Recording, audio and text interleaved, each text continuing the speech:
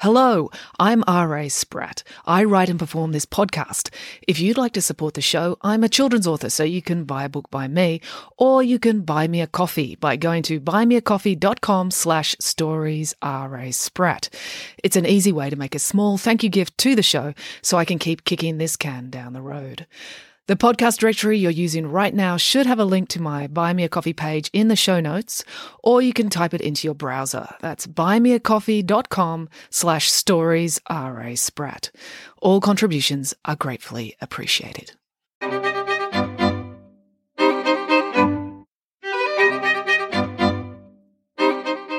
Hello and welcome to Bedtime Stories with me, R.A. Spratt. Okay, so this week the story is Hercules and the Nemean Lion, as told by Nanny Piggins. Here we go. Nanny Piggins, Boris and the children were sitting on a bench at the train station waiting for the next train. It was going to be a long wait because they'd only just missed the previous one.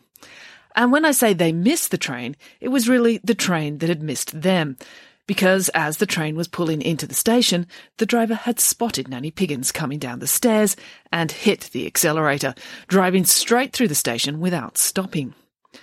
Nanny Piggins tried forcing him to stop by running along the platform and bashing her handbag against the window, but the platform was only 100 metres long, and she was wearing a lovely Louis Vuitton gown, so she hadn't wanted to plummet off the end into a heap of gravel. To be fair to the driver, he was not piggist. He was just frightened of Nanny Piggins. She had caught his train several months earlier and scolded him severely for braking too suddenly. She was taking home a pavlova, and the sudden change of speed of the train had made the whipped cream slide off the meringue. She'd been forced to eat the whole thing before further damage could be done. Which was probably why she told him off so thoroughly. She was so full of the pavlova, eggy, sugary goodness that she could think up some really cutting things to say like, "Where did you get your driver's license? From the back of a toilet cistern?" And "I've had smoother rides being blasted out of a Napoleonic cannon." So that's how Nanny Piggins, Boris and the children came to be sitting on the platform, feeling forlorn. There were several other confused and disgruntled passengers waiting too. "This train station doesn't even have a good vending machine," complained Nanny Piggins. "Well, it did have a vending machine," Derek reminded her, "but you stole all the chocolate bars out of it last time." "I did not," said Nanny Piggins. "It's not stealing if the chocolate falls out. I couldn't leave the chocolate lying on the platform in hot weather. It would melt and be totally ruined." "Yes, but the only reason the chocolate fell out of the vending machine is because you got Boris to pick it up and shake it upside down," Samantha reminded her. "Well, I thought there might be some loose chocolate in there," said Nanny Piggins. "Loose chocolate is like loose change down the back of the couch. That's a finders keepers situation. Everyone knows that." "Well, we've got half an hour to wait," said Michael. "Since there's nothing to eat, why don't you tell us a story to pass the time?" "All right," said Nanny Piggins. "But what story should I tell?" "Well, how about one of Hercules' labours?" asked Samantha. "Yes," said Derek. "You told us the one where Hercules cleaned the Augean stables. But he had another 9 labours he had to perform, didn't he?" "Well, Hercules actually performed another 11 labours," said Nanny Piggins. "It was only supposed to be 10 in total, but his sneaky cousin, King Eurystheus, said he cheated on 2 of them, so he had to do extra. Cleaning the Augean stables was just the 5th labour." "So what was the first labour?" asked Samantha. "Did he have to clean a public toilet? Or clean a sewer pipe? Or clean a really muddy African elephant?" "No, it was none of those things," said Nanny Piggins. "Hercules' first labour involved no cleaning at all. In fact, it involved killing, which probably actually did lead to cleaning, because I'm sure it's a very messy business that requires a good bath afterwards." "Huh?" said Michael. "The first labour that King Eurystheus ordered Hercules to perform was to kill the Nemean lion," said Nanny Piggins. "That's awful," wailed Boris. "What did the Nemean lion ever do to him? Lions are some of the loveliest people I know. Cassandra and Amy from the circus were always so friendly to me. They'd never dream of biting anyone. Unless you ate their steak when they weren't looking, in which case they could be very grumpy indeed. But so long as they didn't marinate their steak in honey, that very rarely happened, and we all got along very well. Yes, I know, dear, said Nanny Piggins, but you must remember the performing lions at the circus were highly trained professionals, and also extremely well fed. The ringmaster was evil, but not a fool. When you run a business, you must keep your overheads low, but underfeeding a lion is a terrible false economy. And the lions you may chance to meet when on safari in Africa, they can be delightful as well, so long as you make sure you only photograph them from their best side, when their manes are looking windswept and fabulous. But this Nemean lion wasn't like a regular lion you might meet in the street. Oh, I hope I never meet a lion in the street, said Samantha. You say that, but if you ever need a can opened, said Nanny Piggins, bumping into a friendly lion can be very convenient. Their claws are much better designed than any tin opener. That said, this Nemean lion was not the type to help anyone with problematic kitchen goods. The Nemean lion was a monster. That's a bit harsh, said Michael. You don't like it when people are piggist. Aren't you being lionist to say that? Oh, no, not at all, said Nanny Piggins. It was literally true. This was the ancient Greek story days, and they had monsters back then. Real ones. In fact, do you remember when I told you about the Titans? Oh, yes, said Derek. The Titans were the monsters who ruled the world before Zeus and all the other immortal gods came along and threw them out. And Typhon was a Titan, wasn't he? Said Michael. The monster with 100 snake heads, who Zeus threw an island at. Yes, that's right, said Nanny Piggins. Well, Typhon is actually connected to the story of the Nemean lion. You see, Typhon was married. Really, said Samantha. That's amazing. Handsome princes and beautiful princesses always find it very difficult to get married in fairy tales. But you're saying this huge, hideous, 100-snake-headed monster managed to find love? Yes, I know, it's amazing, isn't it, said Nanny Piggins. But back in the time of the Titans, there were lots of giant, hideous creatures. So finding your perfect love match, despite being a murderous, evil giant, wasn't as hard as it might be today. So Typhon met someone special and married her, and her name was Echidna. What, like the spiny native Australian mammal? Asked Michael. Yes, the same name, said Nanny Piggins. The Echidna was actually named after Echidna the Titan, which was very insulting to the poor animal, because Echidna the Titan was horrible. She was a giant monster that was half human and half snake. Oh, which half was which? Asked Derek. The top half was human and the bottom half was snake, said Nanny Piggins, which was a good thing, otherwise her conversation would have been dreadfully tedious. So Echidna and Typhon were married, and all their children were monsters. And I don't mean monsters the way mothers affectionately call their children monsters when they say things like, "You little monster, did you help yourself to a cookie out of the cookie jar?" Then they give them a big hug because they're just so cute. No, all of Echidna and Typhon's children were literally monsters. All the most horrible monsters from Greek mythology were their children. The Nemean lion, the Sphinx who killed anyone who couldn't answer her riddle, Cerberus the three-headed dog who guarded the underworld and stopped dead people from escaping Hades, and the Caucasian eagle who every day ripped out Prometheus's liver and ate it before it grew back, and he'd come back the next day and do it all over again. All these monsters had Echidna and Typhon as their mum and dad. They must have had very strange family dinners, said Samantha. Yes, agreed Nanny Piggins. I can't imagine that family reunions were very relaxing either. So their child, the Nemean lion, wasn't just a regular lion. Which would have been scary enough, said Samantha. Exactly. The Nemean lion was a monstrous lion, continued Nanny Piggins. Everyone was terrified of it. It was huge, much bigger than a regular lion, and much tougher, and much hungrier. But no one had ever been able to stop the Nemean lion because it had a trick. It lived in a cave with 2 entrances, so whenever any human tried to trap it in the cave, the lion would just sneak out the other way. Like we do when the truancy officer comes to the front door, asked Michael, and we sneak out the back. Exactly, said Nanny Piggins. Or the upstairs bathroom window. They never expect you to make your getaway through the upstairs bathroom window. But this was the ancient Greek story days, so upstairs bathroom windows had not been invented yet. So the Nemean lion just had to make do with the 2 doorways ruse.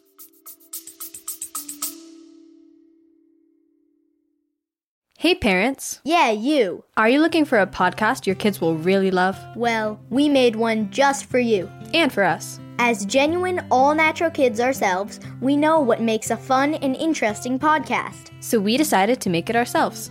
Every show is packed with interviews, stories, and on-the-ground reporting. We have interviewed everyone from scientists to Grammy Award-winning musicians to NFL quarterbacks. Listen to Wild Interest wherever you get your podcasts.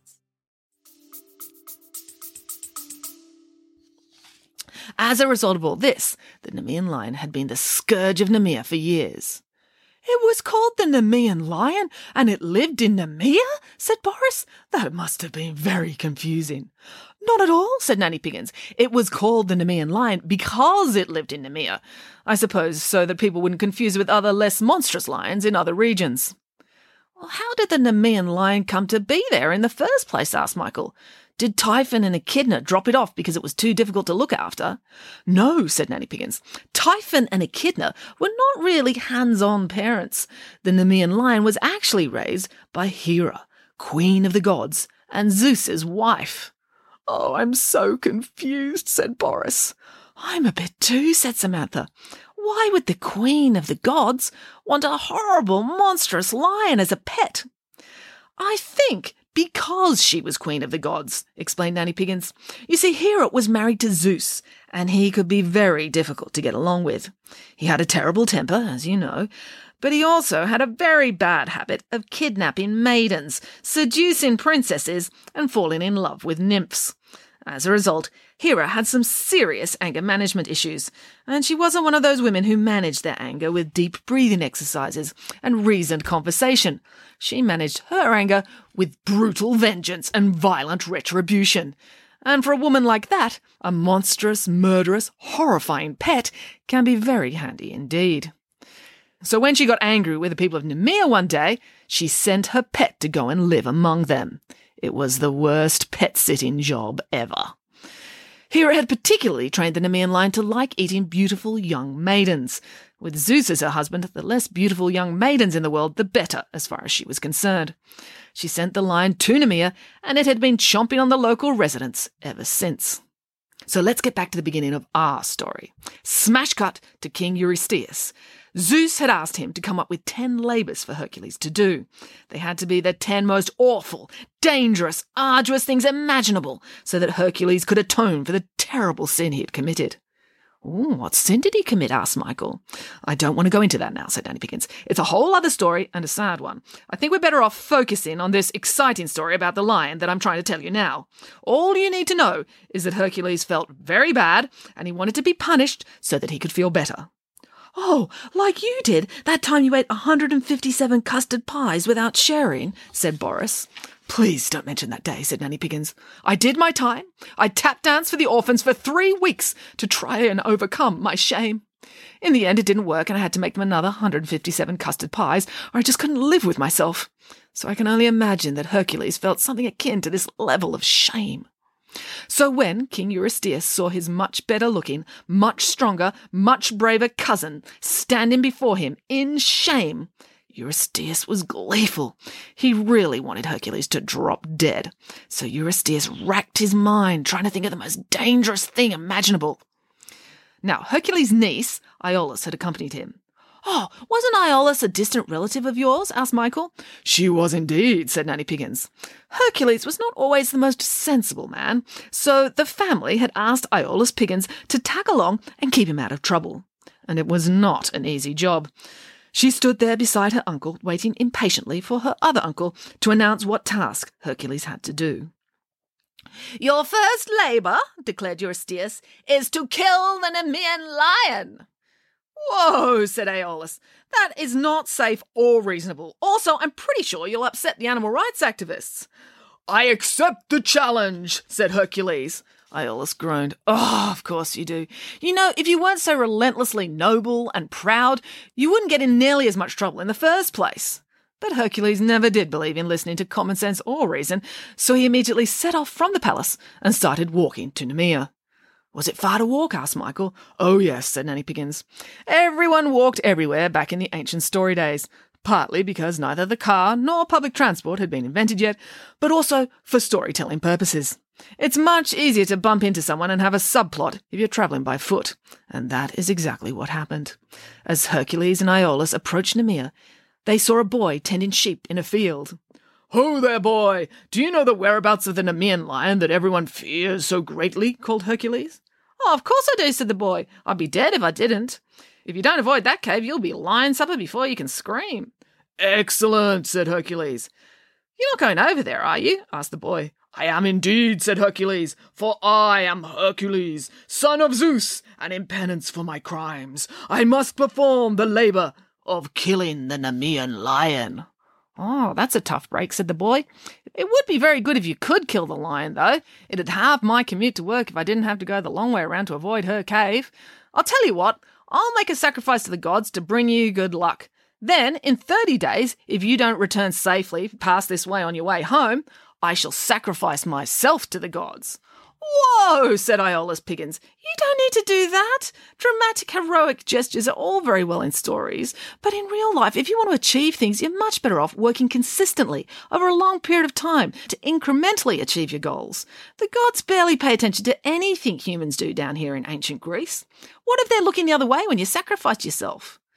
"Iolaus speaks the truth, young fellow," said Hercules. "I bid you wait the 30 days. Then, when I pass back this way safely, we shall sacrifice a lamb to Zeus together." "Couldn't you sacrifice a tofu burger together?" asked Iolaus. "Something less violent. Also, less wasteful. This boy is a shepherd. He can't go around sacrificing his workmates all the time." Hercules just laughed. "Ha, ha, ha!" He wasn't the sharpest knife in the drawer, and sometimes he had trouble following what Iolaus was saying, especially when she was using big words. So they continued on their way. Hercules and Iolaus climbed to the top of the hill, and from the summit they looked down into the valley where the Nemean lion's cave was situated.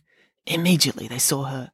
The great fearsome lion was lying out on the grass in the sunshine. She looked just like a regular household kitty cat as she lay there enjoying the sun, except that she was 500 times bigger. Iolaus began to suspect that the Nemean lion's reputation may have been overstated. "I shall launch my trusty arrows from this vantage point," declared Hercules, and before Iolaus could workshop some other ideas with him, Hercules stood up, put an arrow in his bow, and fired it at the Nemean lion.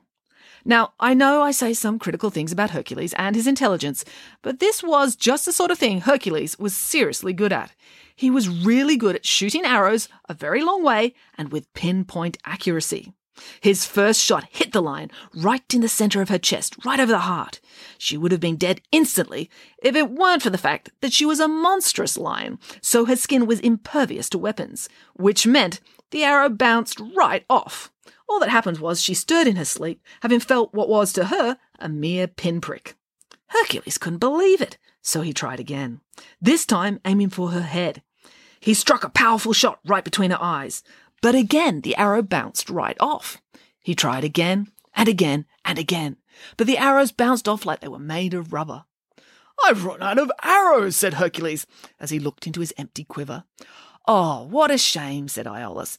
"How about we go home and strategize?" But thinking and strategizing was not Hercules' way. "We shall end it here and now," declared Hercules.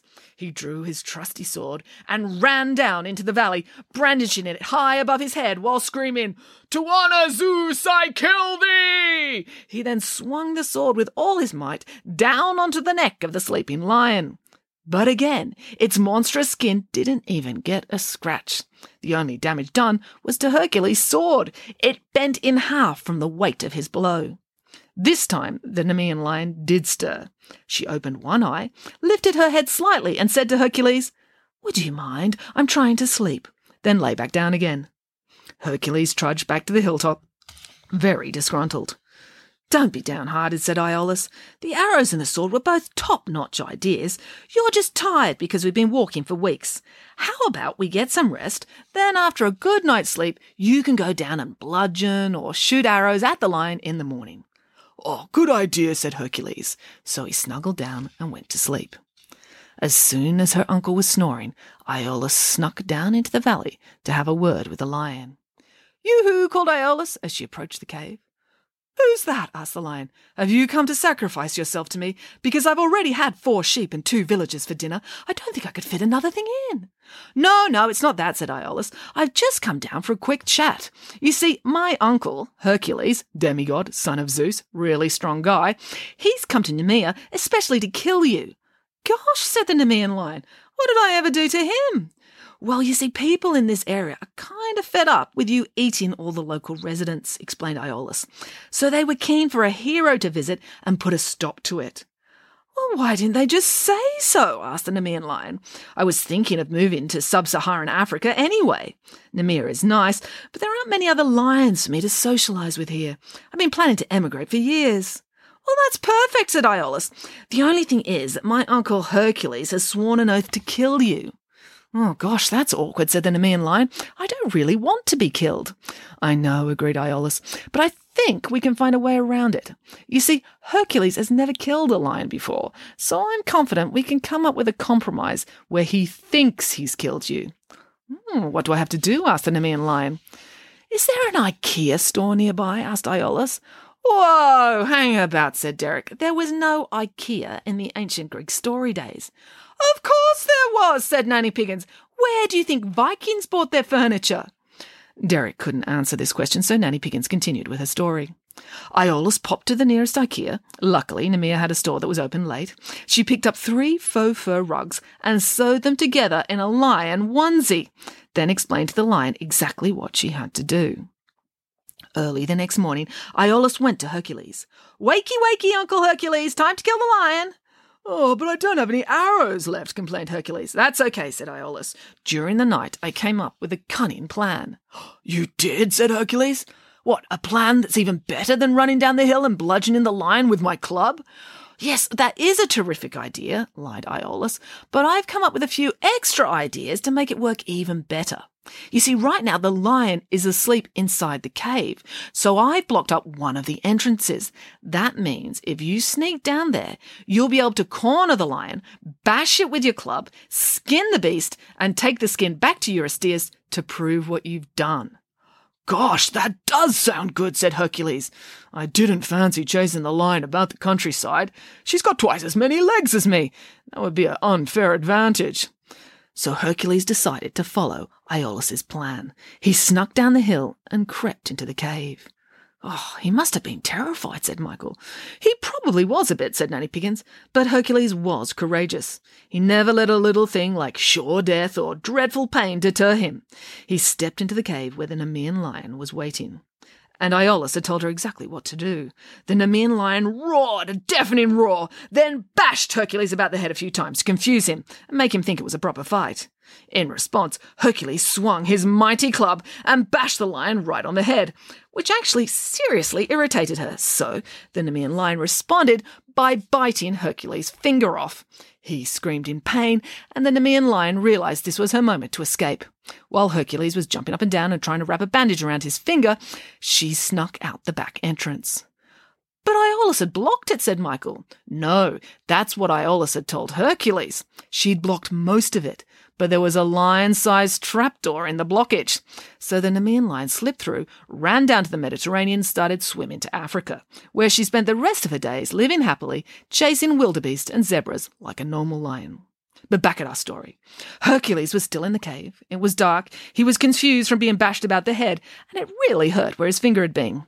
As he stumbled about in the dark, Hercules' leg brushed up against fur. Lion fur.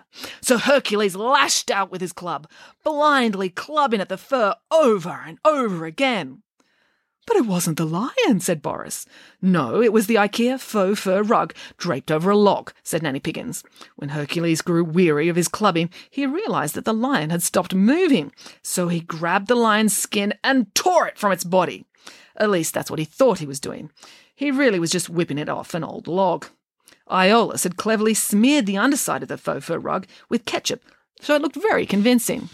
Hercules staggered out of the cave triumphant. He proudly draped the fur about himself as a cloak and started marching back to the palace of Eurystheus. Along the way he met the boy, so the boy didn't have to sacrifice himself. Instead, Iolaus persuaded them both to sacrifice some delicious field mushrooms to the god of omelettes, and they had a lovely meal. When Hercules returned to the palace, dressed in a huge, realistic-looking lion onesie and covered in fake blood, Eurystheus was terrified. He leapt into a huge brass pot and hid from Hercules. He hid in a pot? Asked Michael. But that doesn't make any sense. Hercules was super strong. He could just lift the lid off the pot. Yes, I know it doesn't make sense, agreed Nanny Piggins, but it's written down in the original Greek storybooks that way. Eurystheus often hid in this pot. He must have been a very deeply silly man. Anyway, that's how it goes, and so Hercules' first labour was completed, and they all lived happily ever after. Well, the lion did. Not so much Hercules, because he had another 11 labours to perform. The end. Oh, look, the train's coming, said Derek. Oh, excellent, said Nanny Piggins. Time to catch the train. All the passengers on the train station cheered, and they all caught the train home. The end. Well, that's it for this week. I hope you enjoyed the story. Until next time, goodbye.